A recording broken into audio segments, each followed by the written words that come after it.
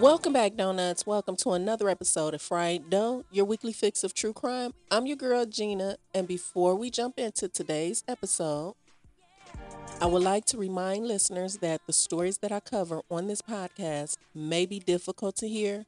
However, it is very important to shine a light on these cases and remember the victims who were affected. There's a documentary on Netflix called A Love Song for Latasha.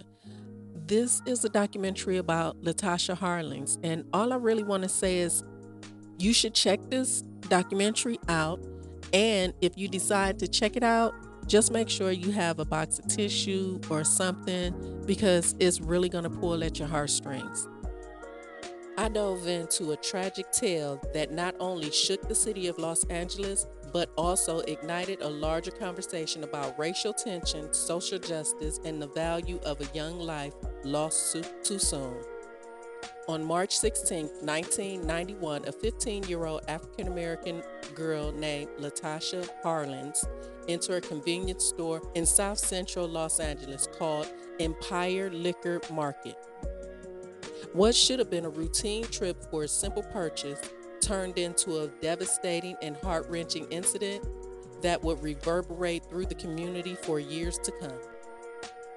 Latasha's story is one that reflects the complex intersection of race, economic disparity, and culture misunderstanding.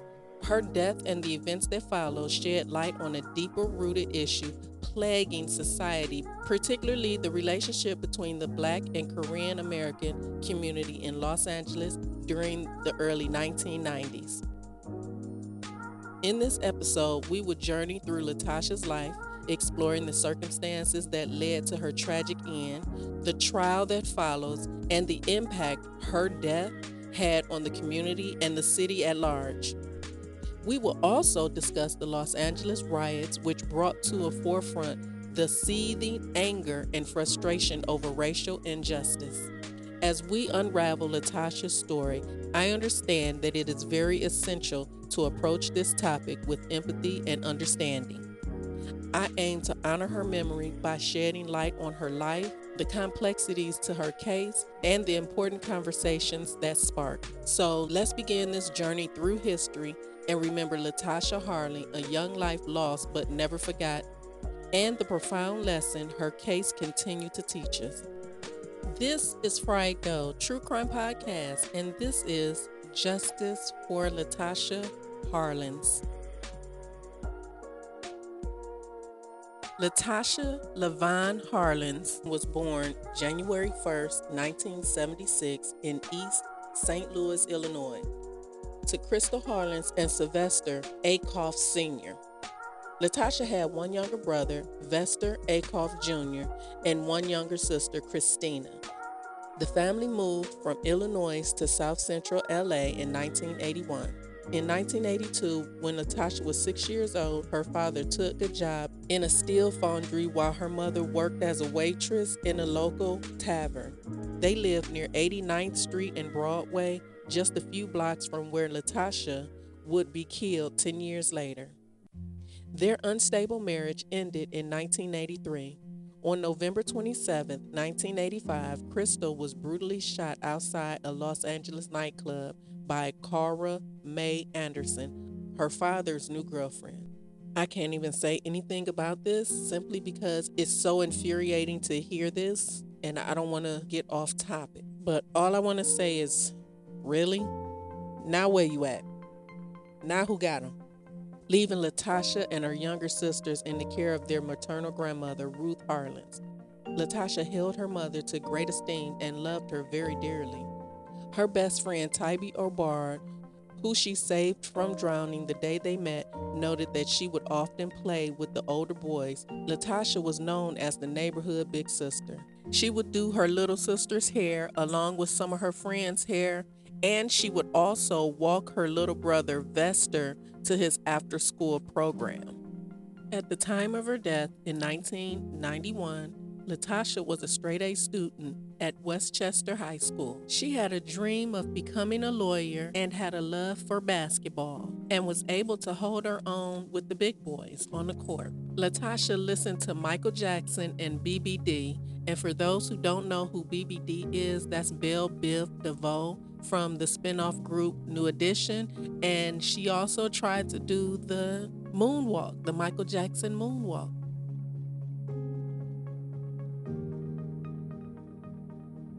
Latasha also liked this song called Stand By Me. Her and her cousin Shanice would go to this restaurant every day. They would always have a quarter to put in this little jukebox, and they always chose this song, Stand By Me, every day. For starters, just FYI, this name is gonna really challenge me through this story. Soon Jadu's store, Empire Liquor, was located at the intersection of West 91st Street and South Figueroa Street in Los Angeles and was normally staffed by Soon's husband and son. However, the morning of the shooting, Soon was working behind the counter and her husband was outside resting in the family van. Shortly before 10 a.m. on Saturday, March 16, 1991, Latasha entered the store. Soon observed Latasha putting a $1.79 bottle of orange juice in her backpack. Soon concluded Latasha was attempting to steal and did not see the money Latasha held in her hand. Soon claimed to have asked Latasha if she intended to pay for the orange juice, to which Soon claimed Latasha responded, "What orange juice?" Two eyewitnesses, a 9-year-old Ishmael Ali and his 13-year-old big sister Lakeisha Combs, disputed that claim, saying that Soon immediately accused Latasha of trying to steal, to which they claimed Latasha replied that she intended to pay for the orange juice. After speaking to the two eyewitnesses present and reviewing the videotape of the incident recorded by the store security camera, the police concluded that Latasha intended on paying for the beverage with the money in her hand.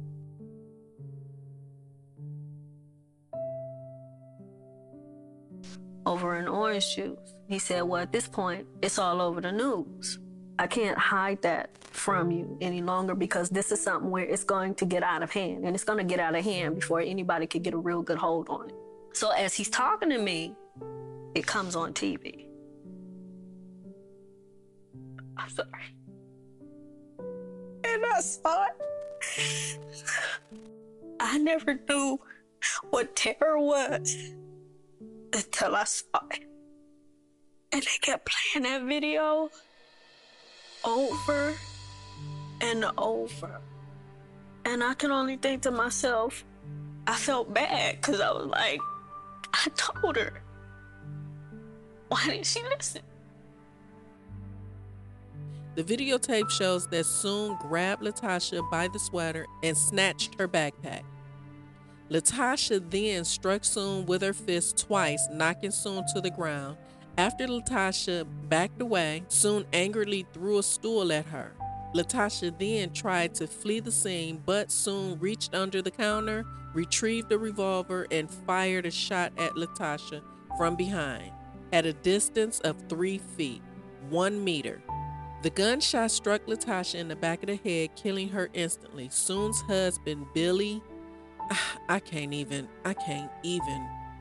heard the gunshot and rushed into the store.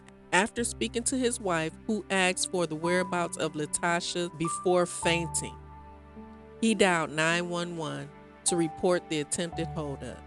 Now she's the victim. And Latasha still had the $2 in her hand. This came 13 days after the Rodney King case. The Rodney King case was a pivotal moment in American history, occurring in 1991 when Rodney King, an African-American man, was brutally beaten by Los Angeles police officers during a traffic stop. The incident was captured on video, showing excessive use of force, which led to a widespread outrage. The officer's subsequent acquittal sparked massive protests and riots in 1992, highlighting the issue of police brutality and racial tension and eventually leading to a federal intervention. And just a FYI, that is actually when everybody started wanting and attempting to record incidents that happen out in the public. So when Latasha Harlins, a young African American girl, was tragically shot and killed in 1991, shortly after the Rodney King incident, her case highlighted racial tension and contributed to a larger backdrop of social unrest in Los Angeles at the time.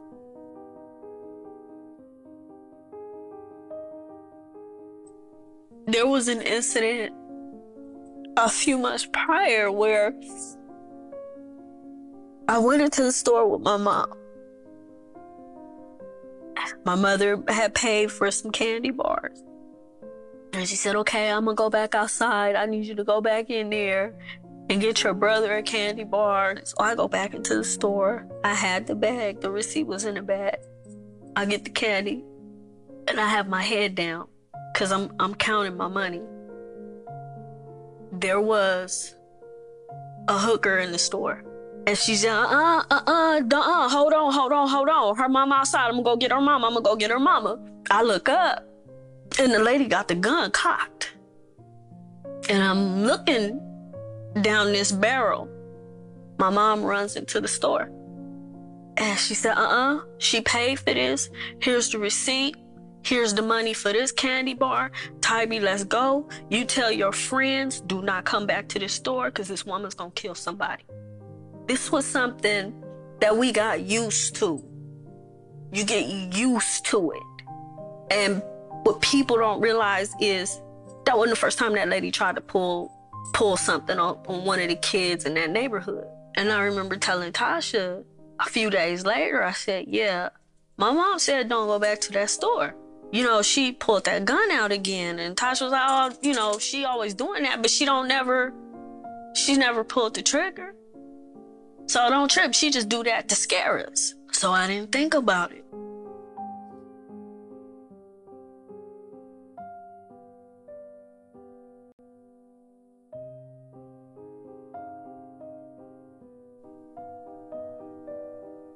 Soon Ja Du testified on her own behalf, claiming that the shooting was in self-defense and that she believed that her life was in danger.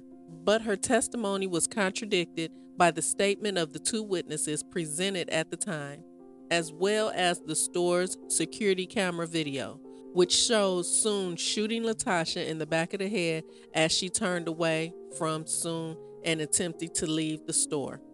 The LAPD ballistics report also found that the handgun Soon used was altered in such a way that it requires less pressure on the trigger to fire than ordinary handguns. Oh my God! On November 15, 1991, a jury found Soon's decision to fire the gun was fully within her control and that she fired the gun voluntarily. The jury found Soon guilty of voluntary manslaughter, an offense that carries the maximum prison time of 16 years. However, the trial judge, Joyce Harlins, sentenced Soon a 5-year probation, 10 years suspended prison sentence, 400 hours of community service, and a payment of a $500 fine and Latasha's funeral costs. Judge Carlin suggested that there were mitigating circumstances in the killing of Latasha Harlins. She stated, "Did Mrs. Du react inappropriately? Absolutely. But was the reaction understandable? I think it was. This is not the time for revenge, and no matter what sentence this court imposes, Mrs. Du will be punished every day for the rest of her life." The court also stated that Soon Ja Du shot Latasha Harlins under extreme provocations and duress and deemed it unlikely that Du would ever commit a serious crime again. Furthermore, Judge Joyce Carlin deemed that Du's capacity to act rationally in this situation was undermined by her experience with the past robberies. These are the times where I feel the need to say that that's why we have to get out and vote these people in office, on the benches, and everything. because they'll do something like this. If we don't, anybody will get in there. Let's move on. Later, when the state appealed, it was unanimously upheld. Judge Joyce Carlin's sentence decision 3-0 on April 21st, 1992, about a week after the LA riots. In July 1992, Latasha's brother and sister received $300,000 settlements from the civil suit brought against Soon Jadu, which was paid by the store's insurance policy. What did I tell y'all? And ultimately, her brother and sister had to split that, so basically it was just $150,000 a person. The incident and the reduced court sentence exacerbated the existing tension between African American residents and the Korean American merchants in South Central LA. Those tensions were later interpreted by some members of the public and activists as being one of the catalysts for the 1992 Los Angeles riots. I know that's right. Also, the Los Angeles mayor's office estimated that 65% of all businesses vandalized during the riots were Korean American. On August 17, 1991, while Soon Ja-doo was awaiting trial, a small fire occurred in her store. During the 1992 riots, Doo's store was looted and burned down. It never reopened. The property later became a market under a different ownership. Haha! After the widely publicized shooting of Latasha Harlins, relations between African American and Korean American communities continued to deteriorate rapidly, despite intervention from leaders of both communities. The time after the death of Latasha Harlins was characterized by boycotts, tension debates, bitterness, Molotov cocktails, and more convenience store murders. However, while more tension had increased because of the killing of Latasha Harlins, they had built an existing conflict between both communities. Latasha Shield. I am very reliable and trustworthy, honest. I like that I am confident about myself. I have a lot of talent and I know whatever I set my mind on something, I'm going to accomplish it. I show people that I care by giving what I have to people who actually need it. I also show I care by showing respect to all adults and ones my age and younger. I know I care. What I want most in life is to fulfill my goal to be an attorney. And also to graduate from high school with an almost perfect GPA to go to college. The most important thing to me is my family is always protected by a shield, so they won't be torn by dangerous, ruthless, uncaring people. Latasha Harlins, February 6, 1991. In 1998, the California State Assembly named April 29th as Latasha Harlins Day. In the early 2021, a mural celebrating Latasha Harlins was unveiled in front of Algen Sutton Recreation Center. The mural was created by Visual Arts Victoria Casanova. Latasha Harlins was buried right next to her mother in Paradise Memorial, Santa Fe Springs, California. I really do hope that I approach this topic with sensitivity and empathy, considering the impact of Latasha's story on her family, friends, and the community. I understand that it is very essential to handle such a sensitive topic with care and respect while shedding light on a broader societal issue it represents. So, Donuts, I feel that I have the responsibility to say that violence isn't the answer. It's not the way. But those out there who actually know me will pretty much call me on my shit, so I'ma just stay away from that. But we have to really think. If we damage the property, it is fully insured for more than what it's probably worth. And with that, you could be doing the owner a favor. What we need to do is stand together. Stand together and boycott these businesses who are doing this to our people. We are their money source. They're making money out of us. If literally no one, 0 individuals from the neighborhood went into their store, their store will make no money. I mean, think about it. Ain't nobody traveling to these stores, and if there are, that money is not going to subsidize for the money that they're making from the neighborhood. All we have to do is stand together and find other resources to get our junk food, just as they did in the 60s when they did that boycott. They are all about the dollars. That's why they're opening up their businesses in our neighborhoods. They depend on us for their livelihood. We have the power. We just got to stand together. And I'm pretty sure that when we stand together, we will have our brown brothers and sisters stand with us as well. And I am confident enough to say that some of our vanilla brothers and sisters will stand along with us. We just got to start the work. And even if they didn't, now you know who you're dealing with. And this is our thing. Moving on. Latasha Harlins' tragic story stands as a haunting reminder of the injustice faced by marginalized communities and the profound impact of racial tension. Her life has been cut short at a tender age, leaving an indelible mark on her family and friends and the broader community. The case of Latasha Harlins ignites a firestorm of enrage and highlight the deep-rooted issue of inequality, racial bias, and economic disparities in society. The leniency on Soon John Doe sentencing struck a nerve, furthering straining already tense relations between Black and Korean American communities in Los Angeles. Latasha's death serves as a painful precursor to the Los Angeles riots that erupted after the Rodney King verdict. The riots struck the nation and brought the issue of police brutality, systematic racism, and social inequality to the forefront of the public conscience. Her legacy endures through the pursuit of social change and justice. It serves as a stark reminder of the importance of acknowledging and confronting the injustice faced by marginalized communities. We must continue to strive for a more equitable and compassionate society where every individual is treated with dignity and fairness, irrespective of their race and background. As we remember Latasha Harlins, let us be inspired to take action to challenge prejudice and discrimination and to work collectively towards building a more inclusive and harmonious future. By listening, learning, and emphasizing, we can be an agent of change in a world that desperately needs it.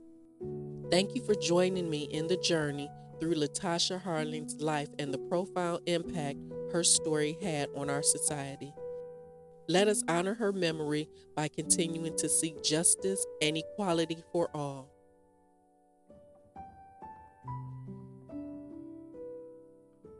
Today's missing is Jaden Palmer. He's 16 years old, a Black male, brown eyes, 5'8", 180 pounds. Last seen May 22nd, 2023 in Akron, Ohio. If you have any information regarding the whereabouts of Jaden, please contact the Special Victims Unit at 614-525-3555, or you can contact Crime Stoppers at 614-645-4749, or visit the website at www.p3tips.com. Let's help bring Jaden home to his family. All right, Donuts, that's it for me today. Until next time. If you enjoyed this episode, hit the subscribe button so you'll never miss an episode. If you have any insight on this case or any other case that I've covered, or if you have any case suggestions, contact the podcast on Twitter and Instagram, or if you like, you can leave a 60-second message and that message might be on the next episode. All of the links are in the show notes. Until next time, Donut, please stay safe, stay vigilant, and please always, always, always trust your instincts, child. If you don't trust them, who do you trust? Front door live in the front row. The R word is alive in case you didn't know. Racism. Money makes the world go round. 99% are walking on a dangerous grounds. The police are the landmines. I gotta watch my hands cause they known to take mines. Ain't no rewinding on your lifeline. Might as well spend your whole life blind.